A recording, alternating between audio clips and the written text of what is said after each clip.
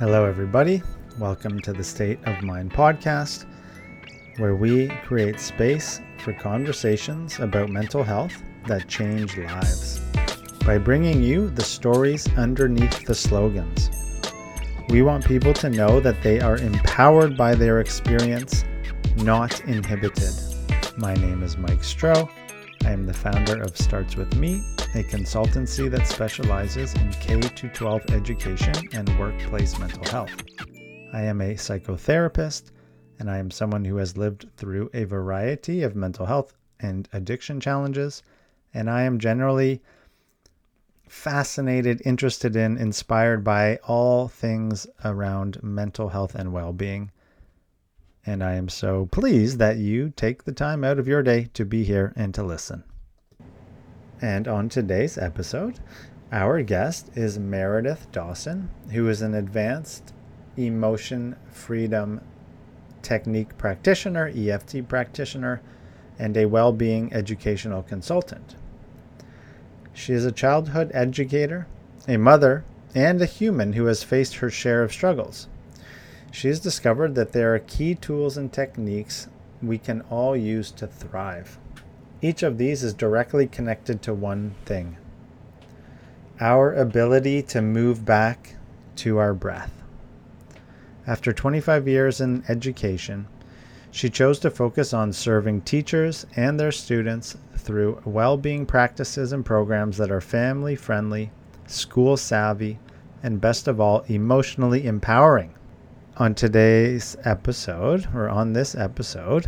we talk about a lot of challenges that teachers, parents, students, children face in schools, what the overarching framework for our education system looks like, how that impacts teacher and student well-being, how that impacts parents, and what are the things that we can do to improve this situation.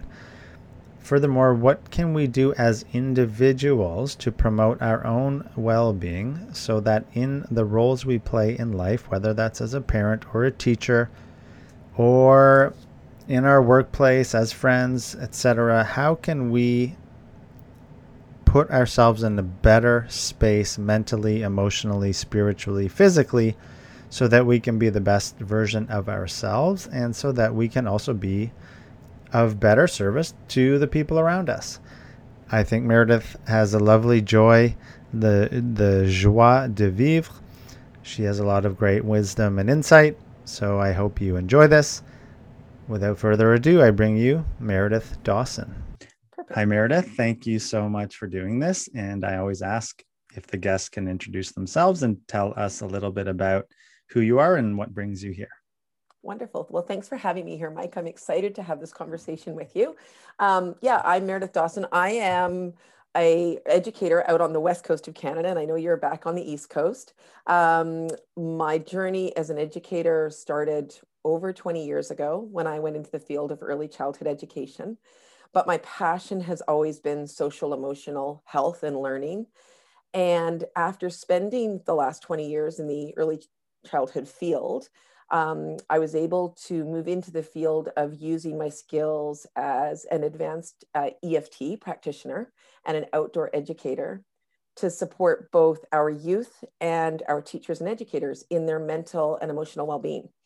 So that's kind of the mission that I am on now, and that's what I'm doing. Awesome. And how did you, when you start an EFT, what is that? What's the acronym Oh, for people? EFT. Let's talk about that briefly. So EFT stands for Emotional Freedom Technique. And it's a combination of physical touch, where you're actually tapping on acupressure points in your body that help to create a biochemical response within your body. It helps to lower your cortisol levels and to be able to open up spaces for healing and calm. But then it also gives you an opportunity to talk through your feelings and to talk through your experiences. So whether you're dealing with trauma or limiting beliefs, anything like that. And what emotional freedom technique does is it creates spaces for us to be able to work through things. So when we are having emotions in our hearts, when we're having, mixed up feelings in our heads, and those are taking over our experiences, it gives us the opportunity to work through them. Awesome. So Actually, then on that note, can you just run through a quick example of how that would work? absolutely. So I'll give you a really pertinent example to us on the West Coast and actually in my hometown of North Vancouver right now. So a little bit of a tentative subject, but this past Saturday we had quite a tragic event happen in our community. And it was quite a violent attack on our community. And Ooh, oh, wait, pause. yes, Wait, Meredith, I got in. Sorry, my internet went unstable for a sec. sure. Can you just, it started cutting out when you said, I'm in North Van, and Okay, then, yeah, perfect. Perfect. thanks. So, no problem. So, in North Vancouver, here where I live, this past Saturday, we had quite a unfortunate, traumatic event happen in our community that involved an attack on our community in a central community space at our local library, and where people were hurt, and one person actually unfortunately lost their life. And within a few days of that, our community had the experience of some local fires as well. And so, knowing that those triggers of the sirens and all the different responses that were happening to those fires were going to be setting off traumatic responses within our community, right? Even if we hadn't directly experienced the former trauma, Yeah, I was able to support people in calming their nervous system by using tapping. And it was actually just simply tapping on the inside of your finger points and talking through their feelings, reminding their bodies that they're safe. So, and encouraging those slow, deep breaths to be able to calm their nervous system. So, awesome. that's quite an extreme example.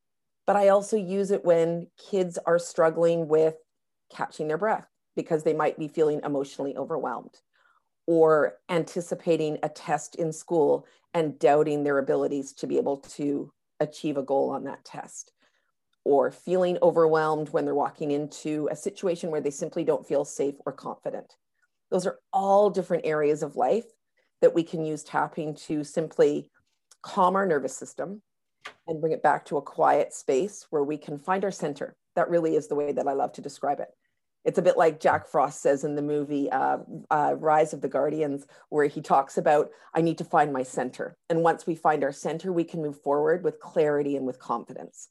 So, yeah. Awesome. Thank you. Okay.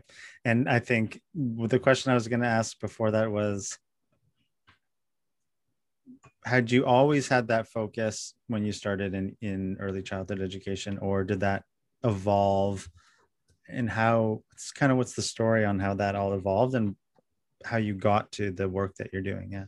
Sure. Yeah. Well, when I started in early childhood, I was in my early 20s. So it was before I even had my own children. And we've talked about that, about how as an educator, things change, especially when you suddenly have your own kids. And so for me, education was always the piece of opening up spaces for kids, creative flow, engaging in play. But very quickly, I realized that for children and for adults all throughout our lives, emotions are our way of communicating. It's our way, our body's way of communicating with us. But then Right. we don't always have the tools and the space to be able to communicate that to our environment. And so it became a real passion for me quite early on to support children in having healthy ways and those toolkits to be able to process and to be able to move through experiences and not come out on the other side having the message that they were too emotional or that they were, their emotions were inconvenient or wrong. And I thought that was such a crucial learning for our children to have young. So when we get into our 20s, 30s, and 40s and onwards, we feel confident, right? In expressing our emotions and expressing the what is seen as positive and negative, but what I like to see as empowered and disempowered. So it's like when you're dealing with stressful emotions, it doesn't mean that they're negative. It just means that there's something you need to process. And so I spent a lot of my career looking at different tools, learning how to teach kids things like journaling, meditation, yoga. And the EFT actually came to me 2 years ago. And it was simply by an experience I had. And then it really supported me in moving through some challenging times. And I started using it in my classroom with my students and with my parents and with my fellow teachers when they were overwhelmed. And that's when I knew that I had a piece that I had to get out to the world. Right on. Um, Actually, I want to, let's, if you're open to doing and An describing a experience. scenario, well, because my wife and I have owned a private daycare for a while. for a while, I don't know, almost 10 years. And what you're saying about, you see it so often, um, and it happens automatically. The adults in the rooms desire just for tranquility. So it's like, how can I shut down this irritation as fast as possible by whatever means necessary? And I think obviously that's going to happen from time to time, but when we can learn how to do that more effectively, it's so helpful, of course. And so, for example, if one child, the typical example of one child's playing with a toy and another child comes and grabs the toy, and then they get into a little fit over it and they're both yelling or crying or who knows, whatever the outcome is. The emotional expression of it, the frustration. Yeah, Yes, right. exactly. And so oftentimes you hear parents or adults just say, oh, just share, or wait your turn, or whatever it is. But I think, and you can see the kids light up when you help them put some sort of words to what they're actually experiencing. So maybe That's right. maybe you could walk through a little scenario on how you would talk kids How through it could that. help. Yeah. Yeah, Yeah. definitely. I think the place to always start is with yourself. So if we as educators and as caregivers are going into an emotionally charged situation, Yeah. feeling charged ourselves, we're not going to be able to provide the level of support that we want to. And Right. so if we even started with, before we stepped in, like I said before, tapping, there's acupressure points all over your body for tapping, but one of my Uh-huh. favorites is the inside of your finger point, because you can actually sit there and squeeze it or just tap on it anywhere. And so if you're standing as an educator and observing what's going on and you're like, okay, I can see they're frustrated. I can take a deep breath before I step in. I can take a look at what they're saying already or what they're doing. How can I best support them? Like, give yourself some space to plan first, to respond instead of react, because that's such a big thing, right? Especially when Yeah. it's like Yeah. littles. Yeah. And then when you go in, you're calmer. And I've always believed that if we can add to the calm and not the chaos, it's going to diffuse a lot quicker. And that's not easy. We know that as parents, Yeah. right? Yeah. It's not, for sure. Yeah. It's not, but we don't give No. ourselves enough space and the grace of space to be able to just take a moment Mm. and find that space. And when what happens is, just to explain the basics of EFT scientifically, is, Yeah. which is really neat, when we are tapping on these acupressure points, we're actually interrupting the electrical impulses in our brain. So when we have the electrical impulse, we need to react. We need to get in there and fix this. We need to stop them from arguing. It's going to disturb the rest of the room. All those automatic reactions. If we can interrupt those and calm our bodies, our heart rate goes down, our blood pressure lowers, our breathing slows down, then we can go, oh, okay, wait a minute. I can actually hear Tommy saying to Sarah, you know what, can I have one more minute? Maybe I don't need to step in. Or maybe there's an idea. Maybe I can find another toy. It just creates such a flow, a better flow of the energy. I love thinking of it as, instead of the energy coming up against each other like this, it's able to flow. So, yeah. So that's how I like to Yeah. think about Yeah. it. So that's what I would do. But then also, too, with the kids themselves, you could come in and say, let's use our magic fingers to figure it out. Hmm. Let's everybody stop and tap on our magic fingers and give our bodies a chance to calm down. And maybe we can figure out a solution. We can figure out a new idea. And kids love that, because then they're empowered. And that's what Mm. I know that you and I both want for all youth, is to feel empowered in managing and navigating their mental health and their challenges, right? Yeah. So, Yeah. yeah, Cool. Thanks. you're welcome. Yeah. Um, yeah, I think, I guess where my thoughts are going is, I really love, I think we talked about this when we first spoke, about just self-compassion and how powerful that can be. And to layer that into sort of what you're saying is to, yeah, labeling our discomfort. And I don't like when kids do this, or I need my own time out here. And can I pause and sit with those feelings, label them perhaps? And then when I guess I'm kind of curious what you think about I think although I do practice self-touch and soothing sometimes, not tapping, because I'm not Right. familiar with, but um, layering in the labeling of emotions, right? And I think a lot of times when I see, I'm not in the daycare nearly as much as I used to be, but I think sort of saying something like, oh, you're really angry because you can't have the toy, right? Or are you, to me, it looks like you're mad. Are you mad? Are you frustrated? Are you, Exactly. and the kids kind of, oh, it's almost, you can see them being soothed in the moment almost. And then you can go to the other kid. Oh, was it annoying that the so and so is How is it that you're feeling, and give them some right? options. Yeah. Yeah. Right. Yeah. Yeah. Yeah. That's, I yeah. love How, calling, I that's a call great that question. Yeah. seen, heard, and supported, right? We Right. all want to be seen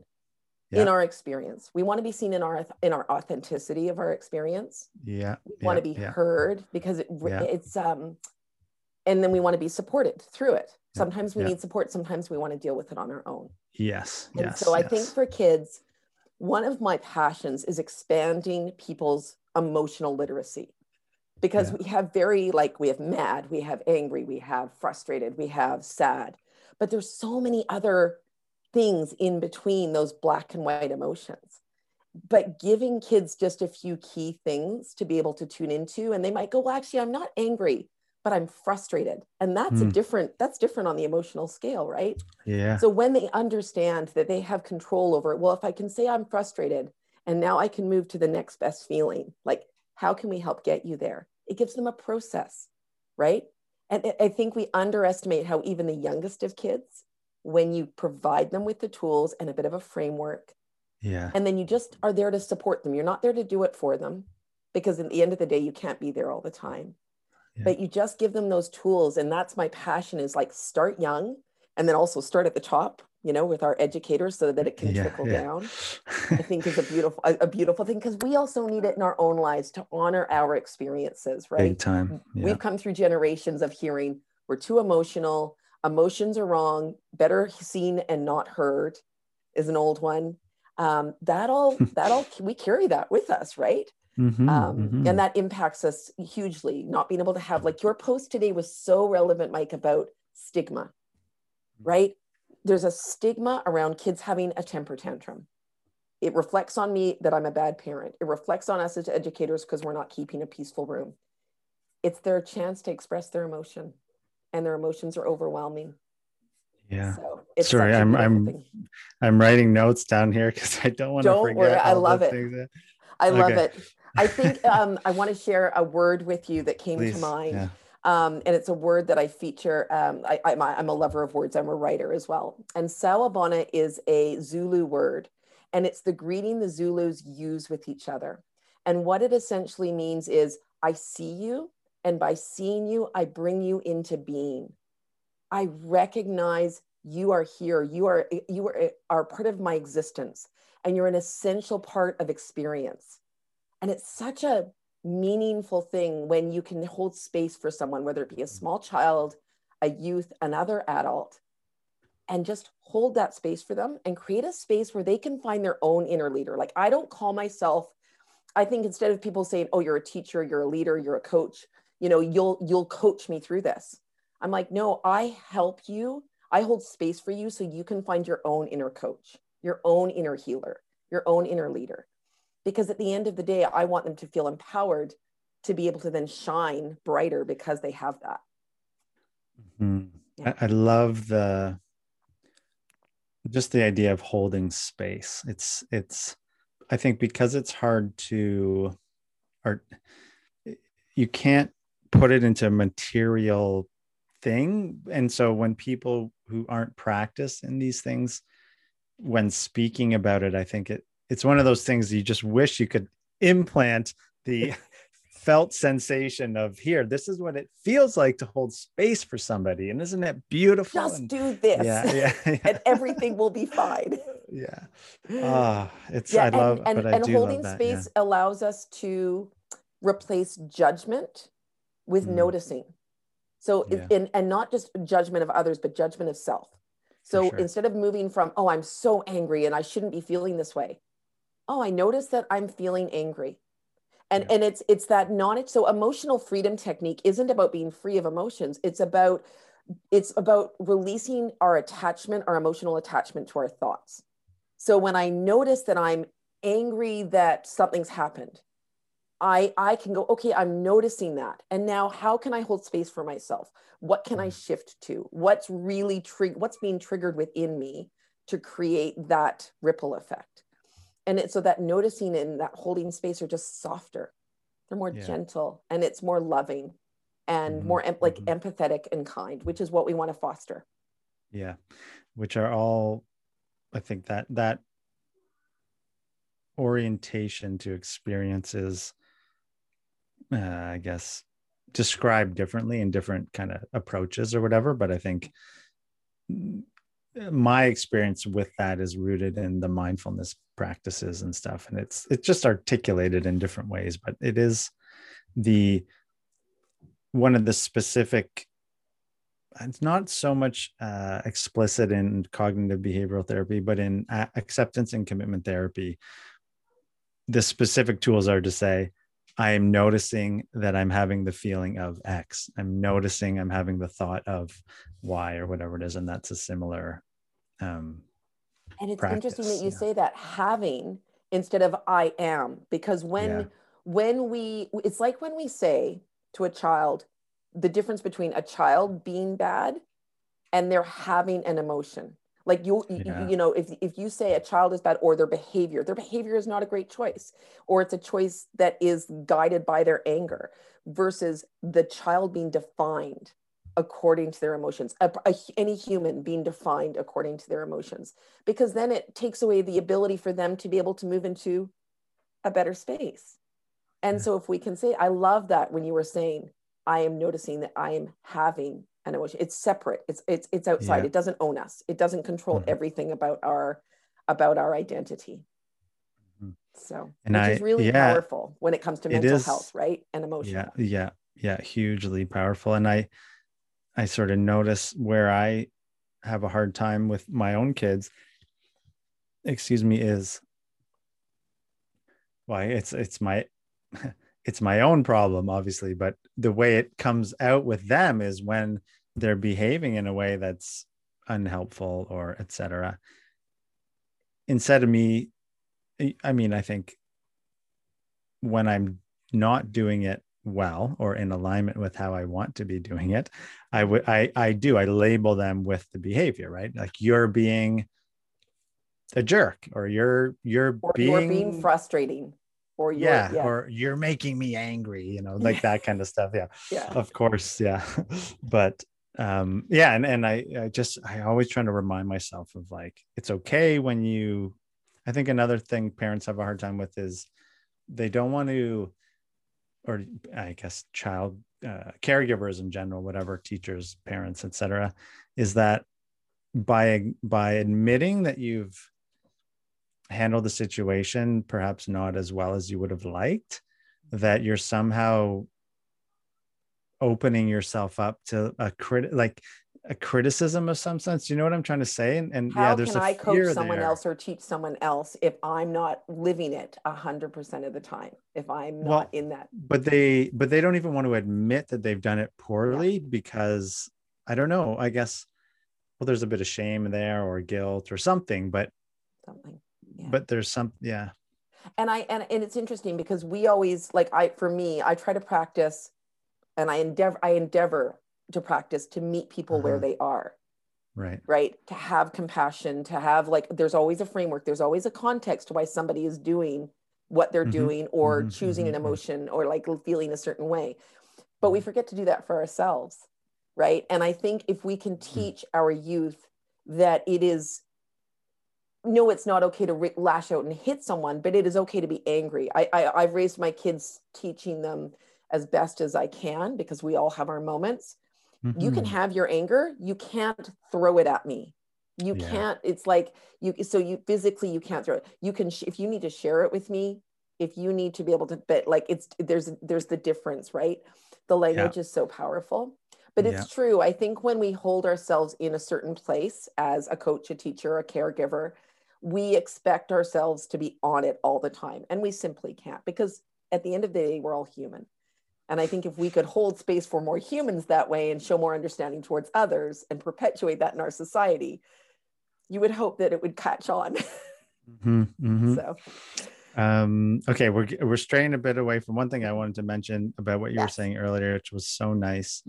And it doesn't only apply to kids, but when you said, my note was sort of about boundaries, but when you say, when you allow the child or person for that matter to make Mhm. the decision whether or not they want your help, or it's sort of you're giving them the choice, or you're offering them the opportunity to create that sense of agency, because I think that's you important. pointed out, yeah, you pointed out the difference of helping a child label their emotions, et cetera, et cetera. But then you also said something, it was so nice, like letting them figure it out themselves, or I can't remember how you worded it, but I think giving them options. So when you're working with any human being, you can notice things. I notice that you said this, and this came up for me. I'm wondering if you're feeling angry. I'm like, I wonder is one, it comes from my outdoor education background, right? I wonder is a key phrase that we use all the time. And yeah, but it's like, I wonder, are you feeling angry? Are you feeling frustrated? Like, I know when I say that I'm feeling angry, but I'm different, like recognizing that difference and just having that conversation. And I think that's the beauty of it. So, like, tapping for me is because it starts a conversation with our own bodies, and it teaches kids you can have a conversation with your body. So, right, because if you're not sure how you're feeling, I'm feeling really tight in my shoulders. I wonder what that means. Why am I tight in my shoulders? Oh, I was feeling it, and things come up, right, into their space. So, holding space for somebody, whether it be a child or an adult or in between, and then having that ability to just, yeah, say, I noticed this, and ask questions and just be curious. Being curious is such a yeah, beautiful thing. And if it we say to is, the kids, let's be curious about how you're feeling right now, because then what it does is instead of them being on the defensive, they're allowed to be, like you said, that sense of agency is so important, because I think that's something that when we look at teenagers, and I know you work a lot with teenagers and I have teenagers, and I mean, I look and I've worked with them too, and it's like they just want to do it themselves. They don't want anybody's help. But if you gently notice things with them and just offer it, and then you back away and leave it, sometimes mm-hmm. they come back later and they're like, so, that thing you said, it actually kind of worked. Like, they hate to admit it sometimes, but it's a beautiful thing, because I go, well, it didn't work because I offered it. It worked because you chose to use it. Mm, Right. That yeah, comes back to that agency and that empowering. So, yeah, definitely. yeah, that's nice. And I think it's important to remember when with teens, they've evolved, or our species has evolved for that age group to push away and to want autonomy and to not follow the norms, and et cetera. And thank goodness for that, because we would never, I They'd never leave guess, home. well, that too, but as a larger group, we wouldn't create new things. We wouldn't push boundaries. We wouldn't like have that impulse for exploration and curiosity. And I find that really interesting as well, to kind of, I think that gets left out of honoring their need for independence. Like, we think it's like, well, why aren't you just, oh, it's the rebellious teens, or it's the whatever. And yet, when they're Yeah. younger, we can't wait until they can tie their shoes themselves or make dinner themselves. But then Right, right. there's those things that we still want to hold on to, and it is an interesting, it's a dichotomy, right? It's that yin and the yang and the balance with the light and the dark. It's like, I'll share this. Last night was the first night ever that my 13-year-old, she's just turned 13 at the end of February, went up into her loft bed, and I went in. I was like, oh, what, you don't want to? And she's like, no, don't need a kiss tonight. Thanks. Good night. Like, I'm done. And I was like, whoa, what? Like, it just suddenly shifts, right? But then I have a almost 20-year-old, and she'll come home from where she is and she'll be like, oh my God, I need hugs, I need kisses. Whereas I remember going through that whole no kissing with her kind of thing. So it's that just allowing them, like, and Mm, trusting that you have given them everything that they need to feel safe in that independence, to feel safe to leave the harbor, like that whole thing about the ship leaving the harbor, right? That's what you want. I mean, I always say to parents when they go, aren't you sad your kids are leaving home? I'm like, I want my kids to be confident, competent citizens. I want them to be out there and like engaging and exploring. If I wanted them to be home all the time, I would have like done everything for them, and that's not going to work. Right? We can't do that, yeah. can't do it forever. So I love that Oh, about teenagers. I think it is a real challenge, but there's so much There's so much opportunity right now to engage, especially with the way the world is shifting, to engage our teenagers and listen to them. Listen to the ideas that they have and like really hold space for them, because they are brilliant and they look at things differently to us because they don't have the layers of doubt and all the things that we've carried with us over the years. You know, they're still a little bit more open and a little bit more like, they're not cynical, right? Yeah, Hopefully. yeah. So Right. On that note, actually, how do you balance this sort of, I think I'd say perhaps the youth mental health engagement strategies, or the way young people have been supported, I'd say maybe the last 5 years or so. Um, I think there's been well, I'm not actually sure. I'm really curious what you think. So my opinion would be there's been a little bit too much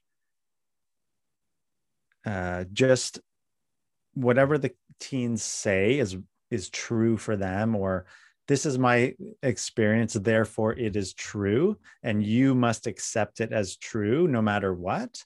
And the adults in the room and in schools, universities have just, I don't have a better word for this, bent over basically and just said, yeah, whatever you need, whatever I believe, I believe, I believe. yeah. Off you go. Yeah, sure, we'll believe. Yeah, exactly. And not questioning and not being Right. questioned or challenged So to think of a yeah. different perspective. So how would you describe the need to honor them, listen to them, and so forth, but not just co-sign their perspective without pushing back a bit, or at least questioning it or Having a whatnot? conversation. Yeah, like Right, right. encouraging a conversation. You know, it's an interesting one. And what comes to mind for me is the fact that, like, I always have said with my own children and with work that I've done with children, say when a child comes running up to you and they go, Mike, I need to tell you so and so did something. And I would say to them, well, that's actually not your story to tell. Like, I need to hear it from the person who wrote the story, the person who did the action. And then I might hear from you as another character in the story, like maybe you were somehow affected. So when I talk with teenagers and with like 20-year-olds and I work with them, it's about like, okay, so what's your story? Like, how do you see this story unfolding? Because I see it from a different perspective. I'm a different character in the story. I might be a completely separate, like a third person or whatever, but I might be somebody that you've directly impacted. And I think especially with teenagers, I find that if you come at them and you go, oh, no, I know better, or I know differently, they're not ready. Their minds aren't even ready developmentally to be able to hear that. But if you go, oh, that's an interesting story, like that's your story, those are your facts. But facts are not indisputable, right? Because we know this. Like right now in science, apparently, there's new things they've discovered about physics that might actually disprove some things in physics, like, and that's stuff that's held true for hundreds of years. So I always say to the kids, like, well, what do you think? Like, is it possible? And they're like, nope, it's not possible. I'm totally right. I'm like, okay, well, go try that out. Like, I'd love to get back to me and let me know how that works for you.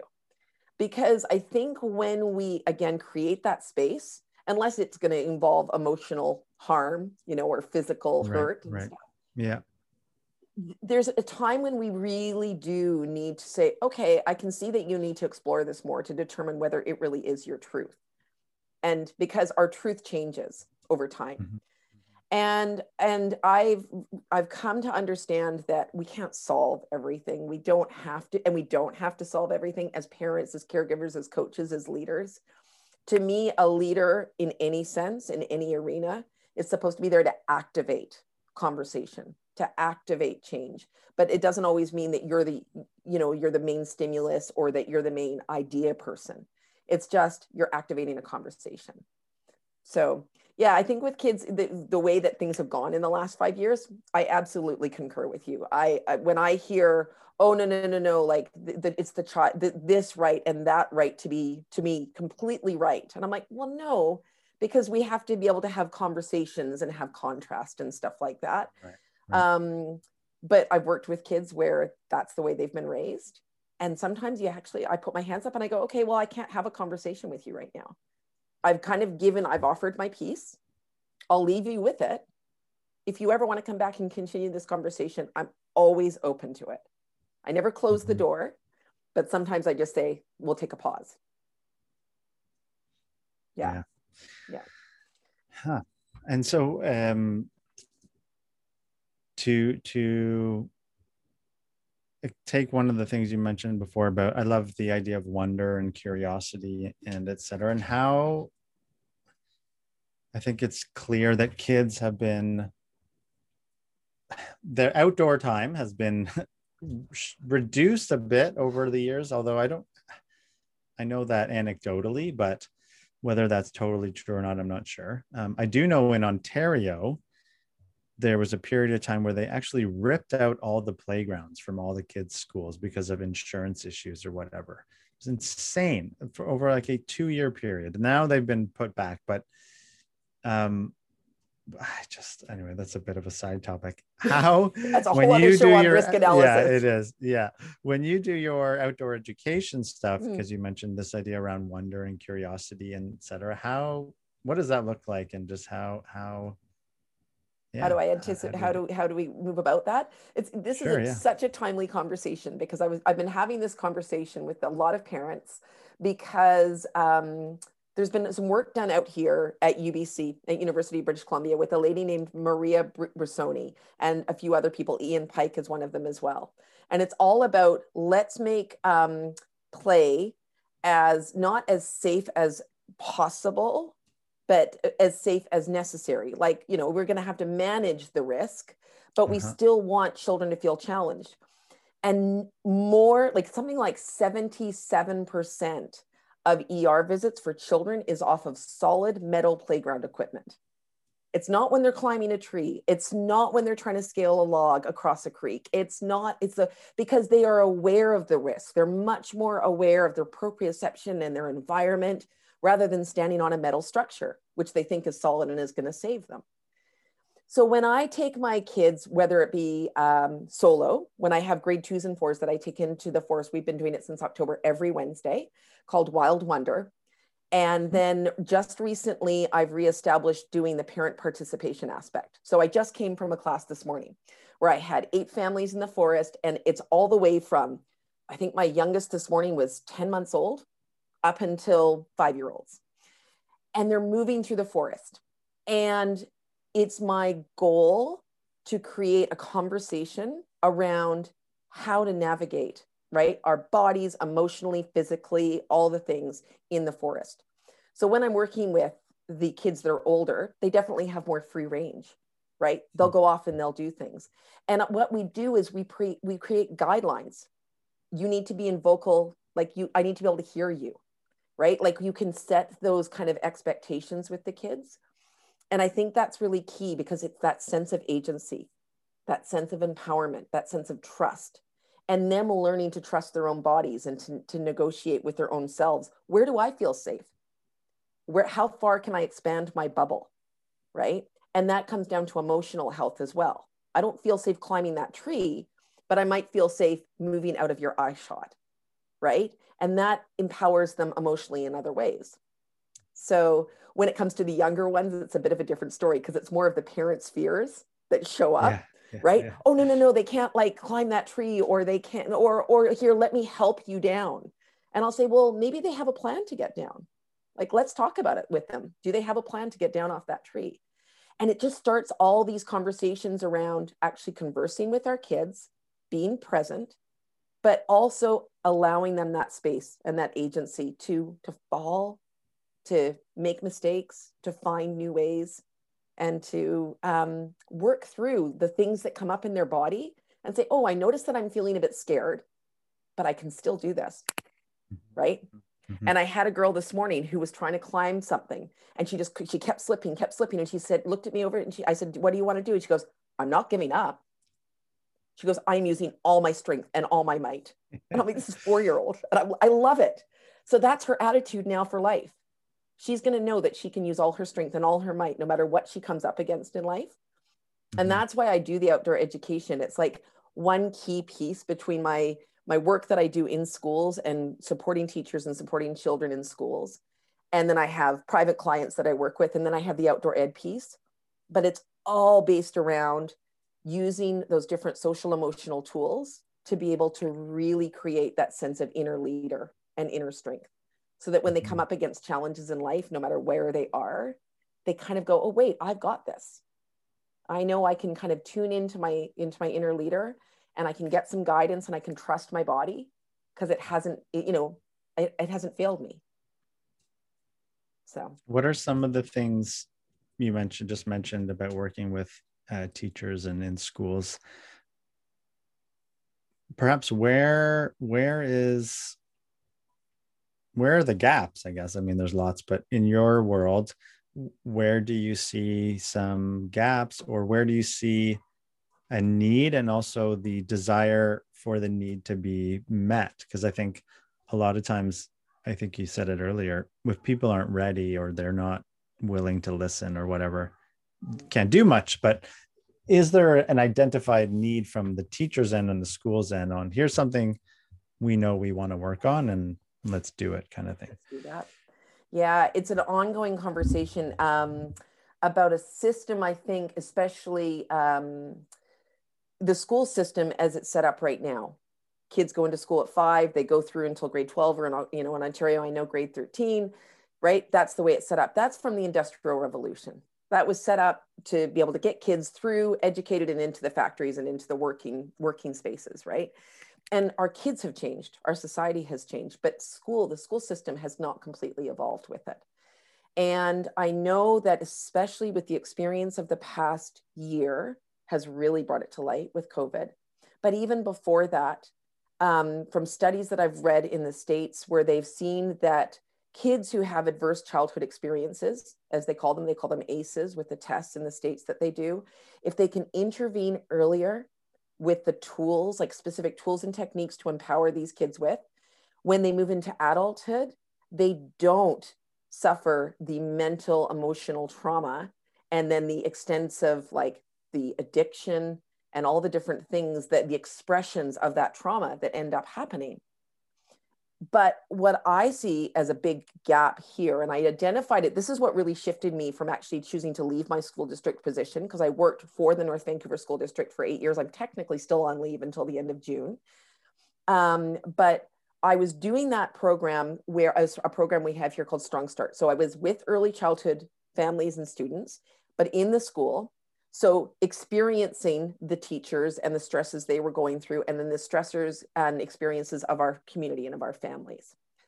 And we had an experience in our community a few years ago where I noticed that the children who were very clearly traumatized were getting the support they needed. But the kids who were quietly dealing with it weren't. They weren't calling out for a counselor. They were just kind of getting along until one day one of them, like he broke. I was at the water fountain with him, and he fell onto the floor and just started crying. And this was a grade 7 student who hadn't asked for help because he didn't know how, because he didn't have an IEP.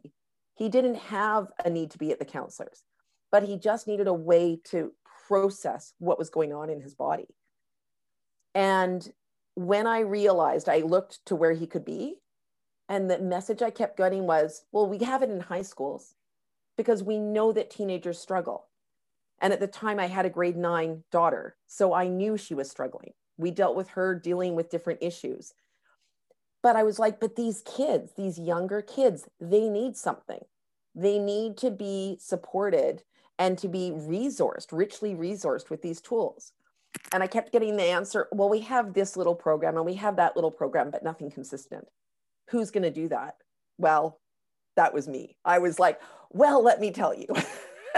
Here we go. So that's where I developed the program, the Back to Breath program, because I realized if kids could have a program, and educators, so that not only are the educators supporting themselves, they're using it in the classrooms actively. If they could have a program that isn't more work on their plate, because that's key for teachers, right? It's like, I come in with all the resources. I even have the report card statements and like everything that they need to be able to fit the curriculum, all the curriculum lined up and stuff, so that they can say, okay, so today, like we're scaling and we're doing journaling, meditation, mindful movement, energy medicine, tapping, and essential oils come into that as well. And different tools that we can use to be able to say to the kids, in this situation, you might need this tool or you might need this tool, and they can have their pick. They can have their agency. And it becomes I see this gap where what it needs to become is just a regular part of the curriculum, right? Out here in BC, when they redid the BC teachers curriculum a few years ago, physical education became physical health and education, and there's a mindfulness component. But the majority of teachers don't practice mindfulness. And I think you have experience practicing mindfulness, and it's not something you can just teach. It's like you were saying about holding space. You can't teach someone to hold space until they've experienced what it's like. And so tapping all of those mindfulness tools, once you've experienced them, you realize so quickly how transformative they can be in your own experience and in others, that you just want it to be like, hey, so we're doing math and then we're doing mindfulness. And then, or we're like, or let's just stop and start the day with finding our center, checking our energy. What's the energy of the day? What's the energy of our class? What happened in our community maybe recently that maybe we're still like juggling? Okay, let's tune that in and then let's move forward. Not just let's sit down at our desk, get our books out and do our lesson, right? Not the old school way. So I see that's where the gap is, and that's my goal, is to fill that gap, like you're doing with your work, that beautiful work of celebrating mental health, right? It's not something to be ashamed of. It's not something that is separate. We are a physical, emotional, mental, and energetic body, right? And we have to honor that from birth right through until wherever you believe the end to be. Yeah. I think I've heard from a few principals, at least in Ontario and Toronto, really, where they are specifically trying to introduce consistent check-in practices, you might want to call them, whatever it is. And I think at least where my own thoughts get caught up, and where I think a lot of people get caught up, is mindfulness or these sort of breath practices or self-awareness practices, because they're not material, or it's very hard to quantify them. Our obsession, and I think in some ways our obsession with quantifying everything, I guess you could say, or evaluating everything, the need to do that. And I do acknowledge that is important in a lot of ways. But when it comes to these more social emotional practices and skills, those things are hard to quantify. And therefore, it's so easy to just say, oh, well, it's not working, so why are we going to do this? Or it's so hard, I don't want to do that. Or the kids don't want to listen, or they're not doing it right. Or it just, the litany of excuses. Yeah. And excuses and rationalizing and justifying our minds. That's what they do. And so there's tension there that I don't know. I'm just kind of speaking out loud or thinking out loud. I think it's a curious thought, because I think we as a society don't like sitting in tension. We like things to be, it's like, oh, no, that would be hard. That would mean, and I had a teacher actually say this to me, that would mean taking my curriculum that I have had laminated for the last 15 years of teaching and actually changing it. God forbid. But that's what makes life exciting. That's what makes life curious. And I think it's that reactivating curiosity in the way that when we think about how we want our kids to walk out the door at the end of the day into the world, how do we want them to walk out? Like full of, like their head full of noise and thoughts? Or do we want them walking out with like an open heart and an open mind and being compassionate and being curious? And I think it's true about quantifying. And I think what it takes is finding those little moments or those stories and really collecting them. Like if there could be somebody who could just collect all the stories. And I know one that started me off was, there was a school in the States that was in a very like affluential area, like had everything else going for it. But for some reason, behaviors were really high and marks were really low. And this principal came in and he said, okay, we're going to change things up. The bell's still going to go off at this time, but for the first half an hour, I believe it was, every day, everybody is outdoors and we're all doing outdoor activity. Like they had like stations. And if it was really bad weather, they'd have them indoors, but it was like exercise, right? Moving the energy through our bodies physically so that when they sat down or when they went to do their other activities, they were focused. They'd cleared their minds. They had reset their energy. Marks went up, behaviors went down. Within 3 months, it was like really clear. So I think it's that thing of having those strong leaders who believe so fiercely in what the value is of what they're bringing to the table that they go, you know what, you need to give me 6 months. Like, this is a big thing. It's like having a new leader of a country coming in and expecting them to fix it in a 4-year term. It's not going to happen. But you've got to believe that those little if you keep putting it in there, it's going to create a bigger ripple. Right. So I think that's the thing, is finding those stories and then just staying on the path, staying the course. Yeah. That is the big one. That's the hard one. Yeah, it is. And it is. And as you mentioned, it has to be experienced somehow. And I think there's one of my favorite mindfulness teachers, I guess you could say, Jon Kabat-Zinn, talks often about how once our bodies get a taste of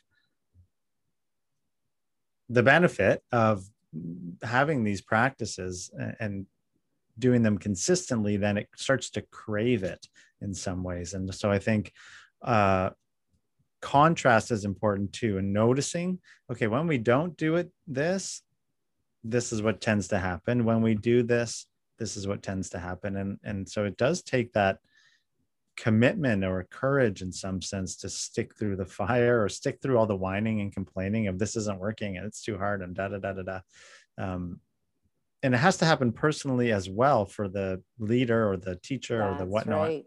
Yeah. Like you said in your post, it was about embodying. We have to embody the qualities that we want to instill. And it's like why I choose to take my kids into the outdoors more than anywhere to work with them, whether it be my classes or whether it be just when I'm doing like a one-on-one client. And it's because if we want our children to be invested in saving the world and saving the environment, they have to love it. They have to experience it. So if we want them to be better humans, they have to experience how good it feels, because it comes down to how you feel, not what you do as a human. We're beings, we're not doings, right? And so that shift of understanding. And I think I love it because it's actually, I think it's that same yoga or mindfulness teacher, John, who said, meditation is not about getting good at meditation. Like your meditation practice is not about getting good at meditation.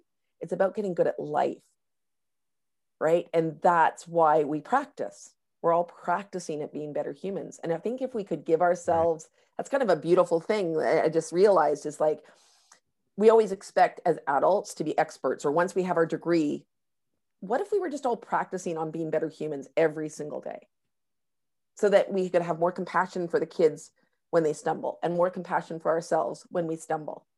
Okay, I stumbled, but I'm still practicing and I'm still getting somewhere. Right. And then taking time, like you said, to notice and to just really recognize and celebrate that.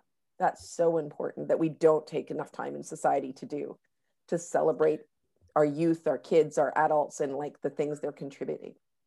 Yeah. And also on that note, it's celebrating the failures too, or the challenges, and we're so averse to that. I think you said something along the lines of being averse to discomfort, or we don't want to sit in any type of the tension. Yeah. And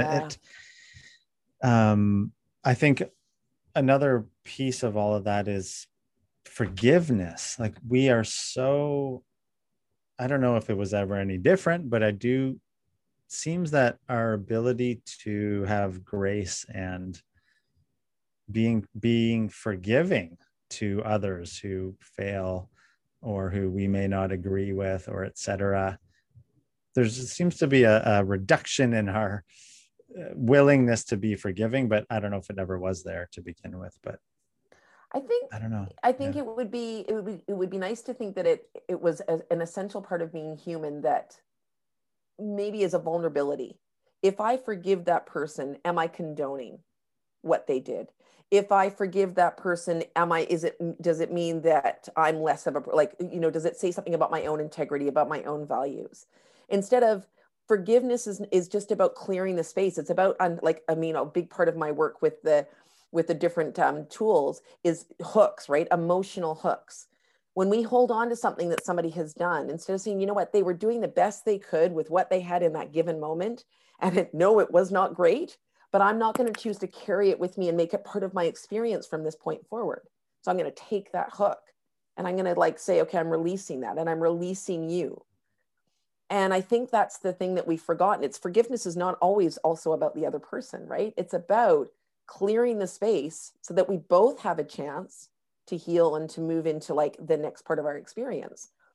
And I think there's a change that has to happen too, because we think of life, so many people still think of life as linear, right? We're born, we do this, and then we die. But it's not, it's cyclical, right? We go through seasons, we go through times when we're really high energy, we're feeling really positive, feeling really negative, feeling really tired. Like we're just cyclical beings. Sometimes we bump up against somebody else that's in a different part of their cycle, and we misunderstand the interaction and the energy exchange. But I think if we could start remembering that we are energetic beings, right? We actually are energy flow and water and all of those components that make up our environment.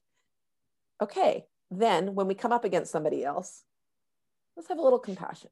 I think compassion, it comes before forgiveness. And if we could be more compassionate beings, and you maybe don't look to human history, but look to animals, right? If we look to animals in the way that they can be compassionate, even cross species, you see it, in animals. And my first experience at school was doing my anthropology degree.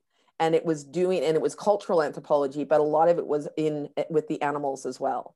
And it was really interesting to see even studies of stories from different cultures, how it's always expressed through animals, those higher values that we kind of reach for as humans. Yeah, that's interesting. I love the forgiveness piece. A couple things. One is we can forgive the person and not the act, or not whatever it is they did, or sort of we can say, I forgive you, but what you did is unacceptable, that kind of thing, which I think is helpful to clarify. And then I think you also said about something along the lines of, if I'm willing to forgive, there's a lot of judging maybe or noise about, oh, well, does that mean I'm weak, or does that mean I'm something, does that say something about me that's bad, so to speak? And then if we get stuck there or hooked, as you say, then we're trapped, or we're the ones who have to sit with there's that famous saying about, we forgive not for the other person, but to free ourselves in some ways. And it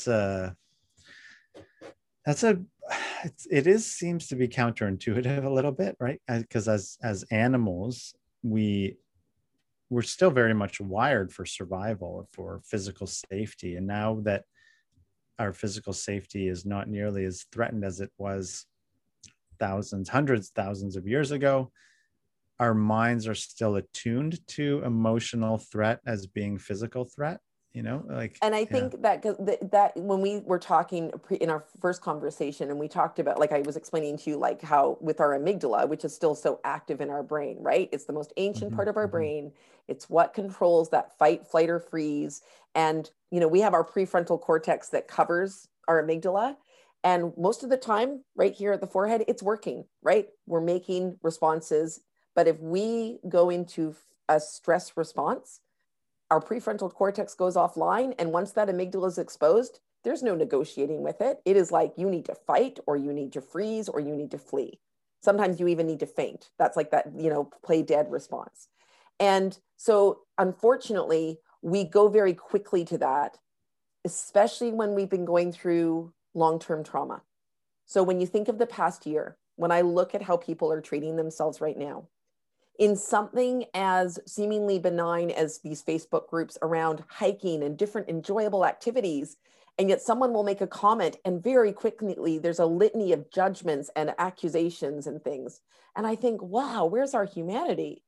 But people's adrenal systems are all of our managing systems in our bodies that control our physical like responses, our hormones, but then those also trigger our emotional responses with the cortisol and everything going up. On the long term, because of what we've experienced, our adrenals are worn out. So our nervous system is on like high alert all the time. It's completely burnt out. And we can't, if we don't have the tools and the awareness, that emotional awareness, shift into a better space. And that's where like the work that we're doing is so important, especially right now, because creating the spaces, holding those spaces, and then richly resourcing those spaces with tools so people can choose what resonates for them and what works in their moment. That's going to be able to support people in going, oh, wait, that guy just cut me off in traffic and I could totally like go after him in my mind. But boy, I hope he's having like my friend always says, I hope they're having a healthy baby. I hope he's like rushing to the birth of his child and that's why he cut me off, right?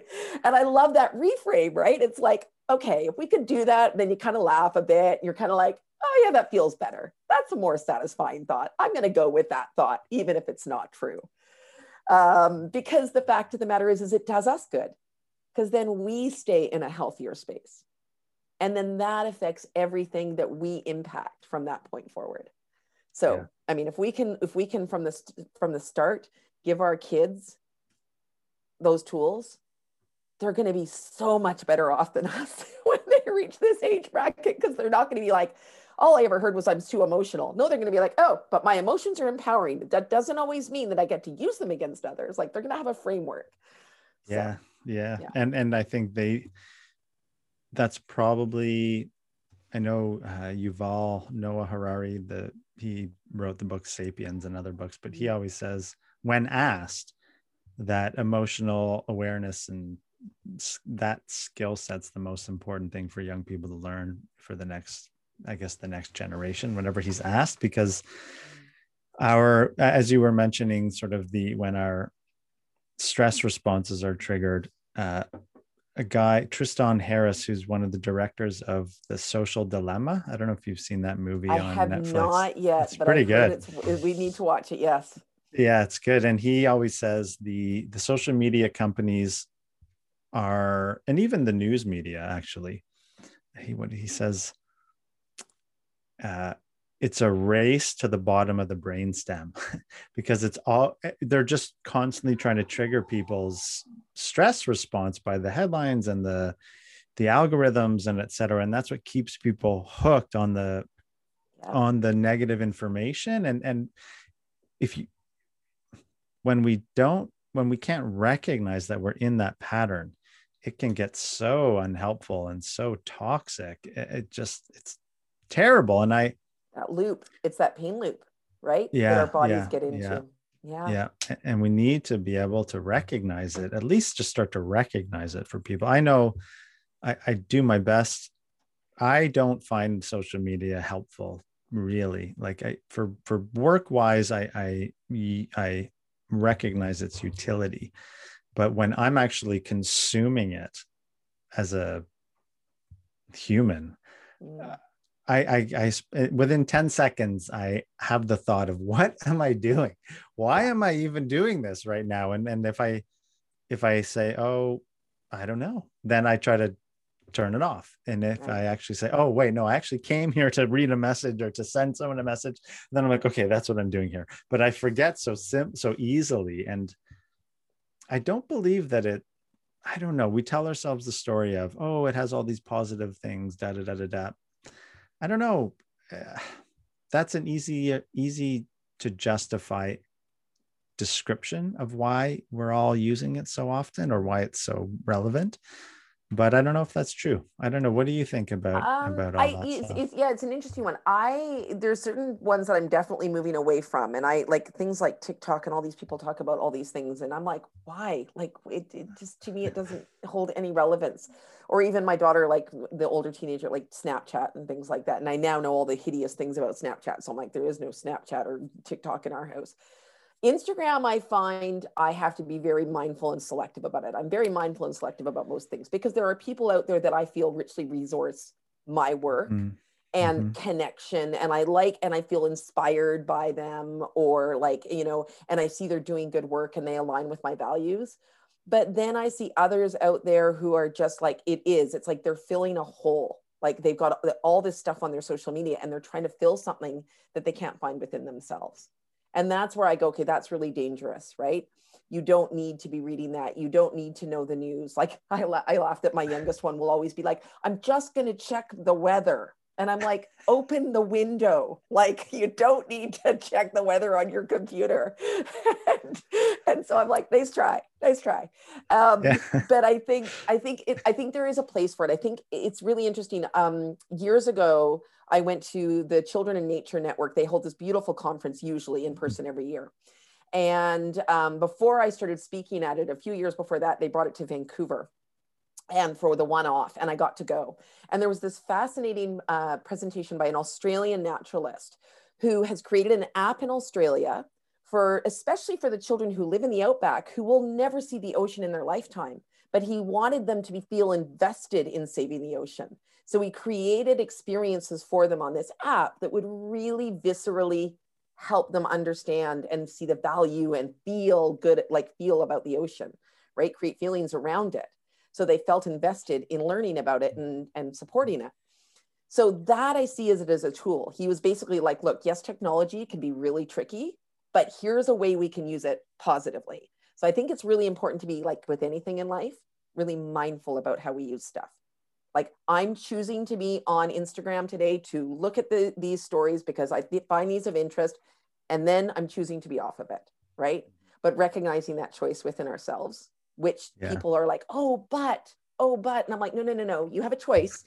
So let's just see where it started. Don't get caught up in that pain loop that we tend to do.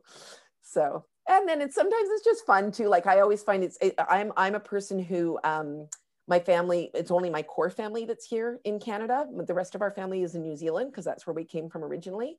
And I have family in Australia as well. And so social media is one of those things where we get to stay connected, especially with the ways things are right now.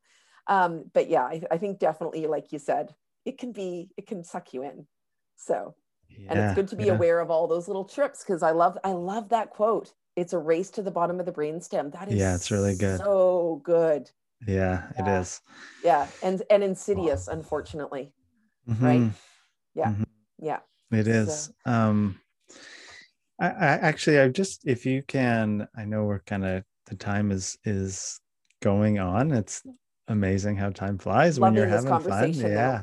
Yeah. The, I'll give an example, and then I'm just kind of curious what because something you said brought it up is noticing. I think it's really helpful for people to notice which what's their intention. So one is set the intention of, why am I going to check my Instagram or whatnot. Mm-hmm. And even if, so for example, if I habitually just open the app, sometimes I remove them completely from my phone, depending on which I just find the easiest thing to do. But if I am noticing myself kind of mindlessly checking it, just the simple check-in of, oh, I'm mindlessly looking at Instagram. And then I can choose, okay, well, that's okay. Like, I don't have to necessarily judge it as good or bad, but just that I'm noticing that's why I'm doing it. And then I can start to say, well, I'm mindlessly looking at it, and I'm looking at these posts, and I'm having all these what's the word, not so pleasant thoughts or uncomfortable thoughts and feelings, and I'm judging this person, I'm judging myself, and it's just that sort It's of, triggering. yeah. And it's so Yeah. weird because I think it's just, I think the way that it's set up and the way that we've evolved in our brains, it doesn't, there's some disconnect there where it inherently is triggering us to be judgmental of ourselves and others. And I know that's not always true, right? But there's something going on there. And I notice just sometimes I can be so, after a few thoughts of, moral superiority or judging, whatever these things I start to think, I'm like, holy crap. Wow, this is why I choose not to be on Instagram from time to time. So I'm just Exactly. going to turn it off. But I'm just curious for you how you relate to that balance, and or if that's even true for you. Yeah. No, it's absolutely true. And it's really interesting. So that whole comparison game, right? Like we start somebody said it to me once and it was so good. It was basically like what we see on social media is like the front real life. It's not the behind the scenes. And what the people that I actually really admire and love to connect with on those channels are the people who are like, okay, so do you want to see what it looks like behind me? Because there's my kid running around naked and there's laundry that's been there for 6 days and like, the whole bit. This is my reality. And I think that's just it. I think it is a really dangerous place because it can create you up for some really negative self-beliefs and limiting beliefs. And in my work, what I've discovered is that we can have limiting beliefs and triggers within our bodies that we didn't even choose, that have come from like the time we were born, because they're showing now scientifically we can experience trauma in our mother's womb, right? That something might happen to her and we absorb it because we're like all connected. And that we actually, it can actually go beyond that and before that, because, and this is like going way back there, our mother, when she was in my grandmother's womb, had the eggs already developing in her that would develop me, right? So there's just all this like science behind how these things, and we walk around through life with these triggers and these limiting beliefs that get triggered in us, and we don't realize we're actively exposing ourselves to the stimuli to be able to set them off. And that's what I love about, like I said, like I keep coming back to the tapping, even though it's only one of the tools that I use, because I was amazed at how quickly it can transform an experience. And the way that I sum it up, and the way that I've changed my experience of interacting in those channels and in different other things that you see in life, like TV shows and stuff like that, is Viktor Frankl. And I don't know if you know his work, but he's written a few books. But I mean, being somebody who survived Auschwitz, right? Not only was he a neuro, like all about the brain, but he survived Auschwitz. And his quote for me sums it up: that in between like stimuli and response, there's a space. And in that space is where our power is and our freedom is to be able to choose our response, whether we respond or react to the stimuli, whether we respond or react to noticing, right? I notice that I'm mindfully or mindlessly scrolling. And sometimes that's okay because we need that escape. And you can be like, actually, I am just going to sit here and mindlessly scroll for a bit, but I'm going to recognize that this is really just not reality. This is not my reality. Not everyone has that healthy framework. The tapping can help us go, oh, I'm noticing that these feelings are coming up in my body. What is it that maybe is being triggered from my past that is starting to affect how I then choose to move out in the world, right? And I think if we can kind of create a framework for people to be able to be a little bit more just aware, self-aware, then those tools won't have the power over us that they endeavor to do. And I say Mhm. endeavor because unfortunately we know that when they were created for connection, yes, but they were also created for a whole other host of reasons. Yeah, yeah, So, yeah. and luckily there's enough people in the world, I do believe, like you and I and other people who are out there saying, hey, just consider this. Try using this before you step into this experience, because that will heighten your self-awareness in the experience. So, yeah, it's a big Yeah, one. thank you. Yeah, no, it's good. And that I like Viktor Frankl quite a lot. I've only Mm. read Man's Search for Meaning, but I Yeah, think that's it's the only his one most I've got so popular far book. too. But But yeah. just the Yeah, fact of yeah, what he came through, and yeah, how he was able to still have compassion and yeah, caring for other human beings, and even for the people who mistreated him, to yeah. be It's able to pretty say, remarkable. to create that space between him and the other person and the experience that came between them. I think that is such a powerful thing. And we actually have tools available to us to do that. It's just a matter of getting them out there and making sure they become more and more a part of everyday experience. Yeah, definitely.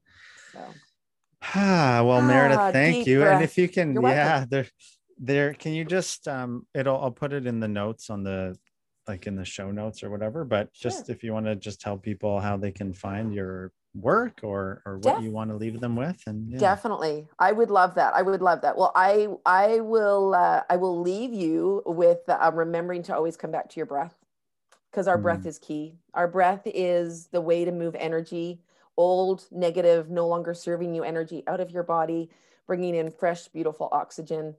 Find it in nature, right? If you can. And if you can't, if you're someone who lives, like I actually used to live in Toronto and I lived on the Danforth where, finding a park was not always easy. But if you can find a tree and you can place your left hand against that tree, you will actually receive a beautiful electromagnetic charge from that tree right through your system up into your heart space. And that can be a beautiful balancing thing to do. So even if you happen to be at a nursery store, like where you're buying trees, you can do that. You don't have to be in a park.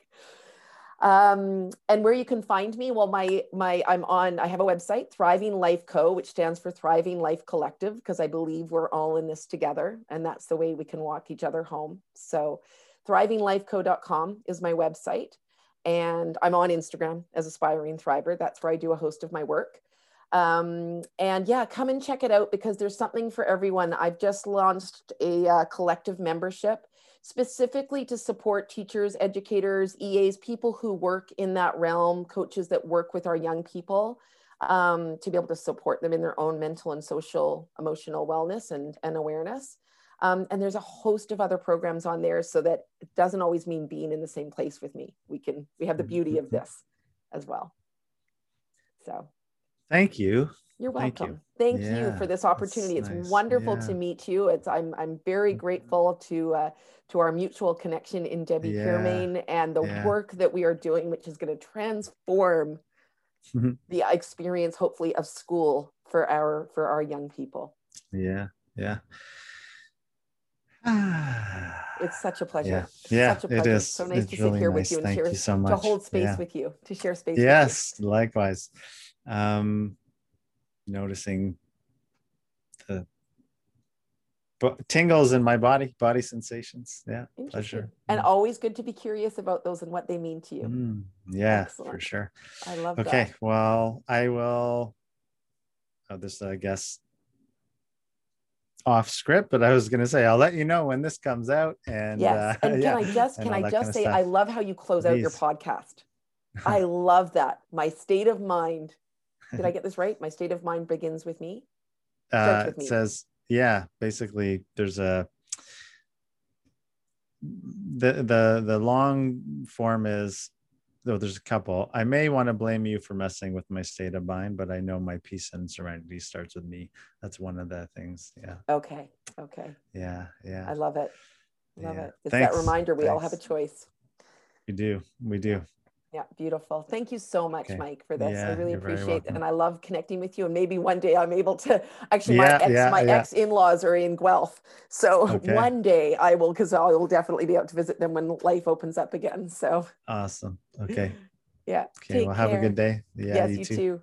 Okay. Bye. Bye.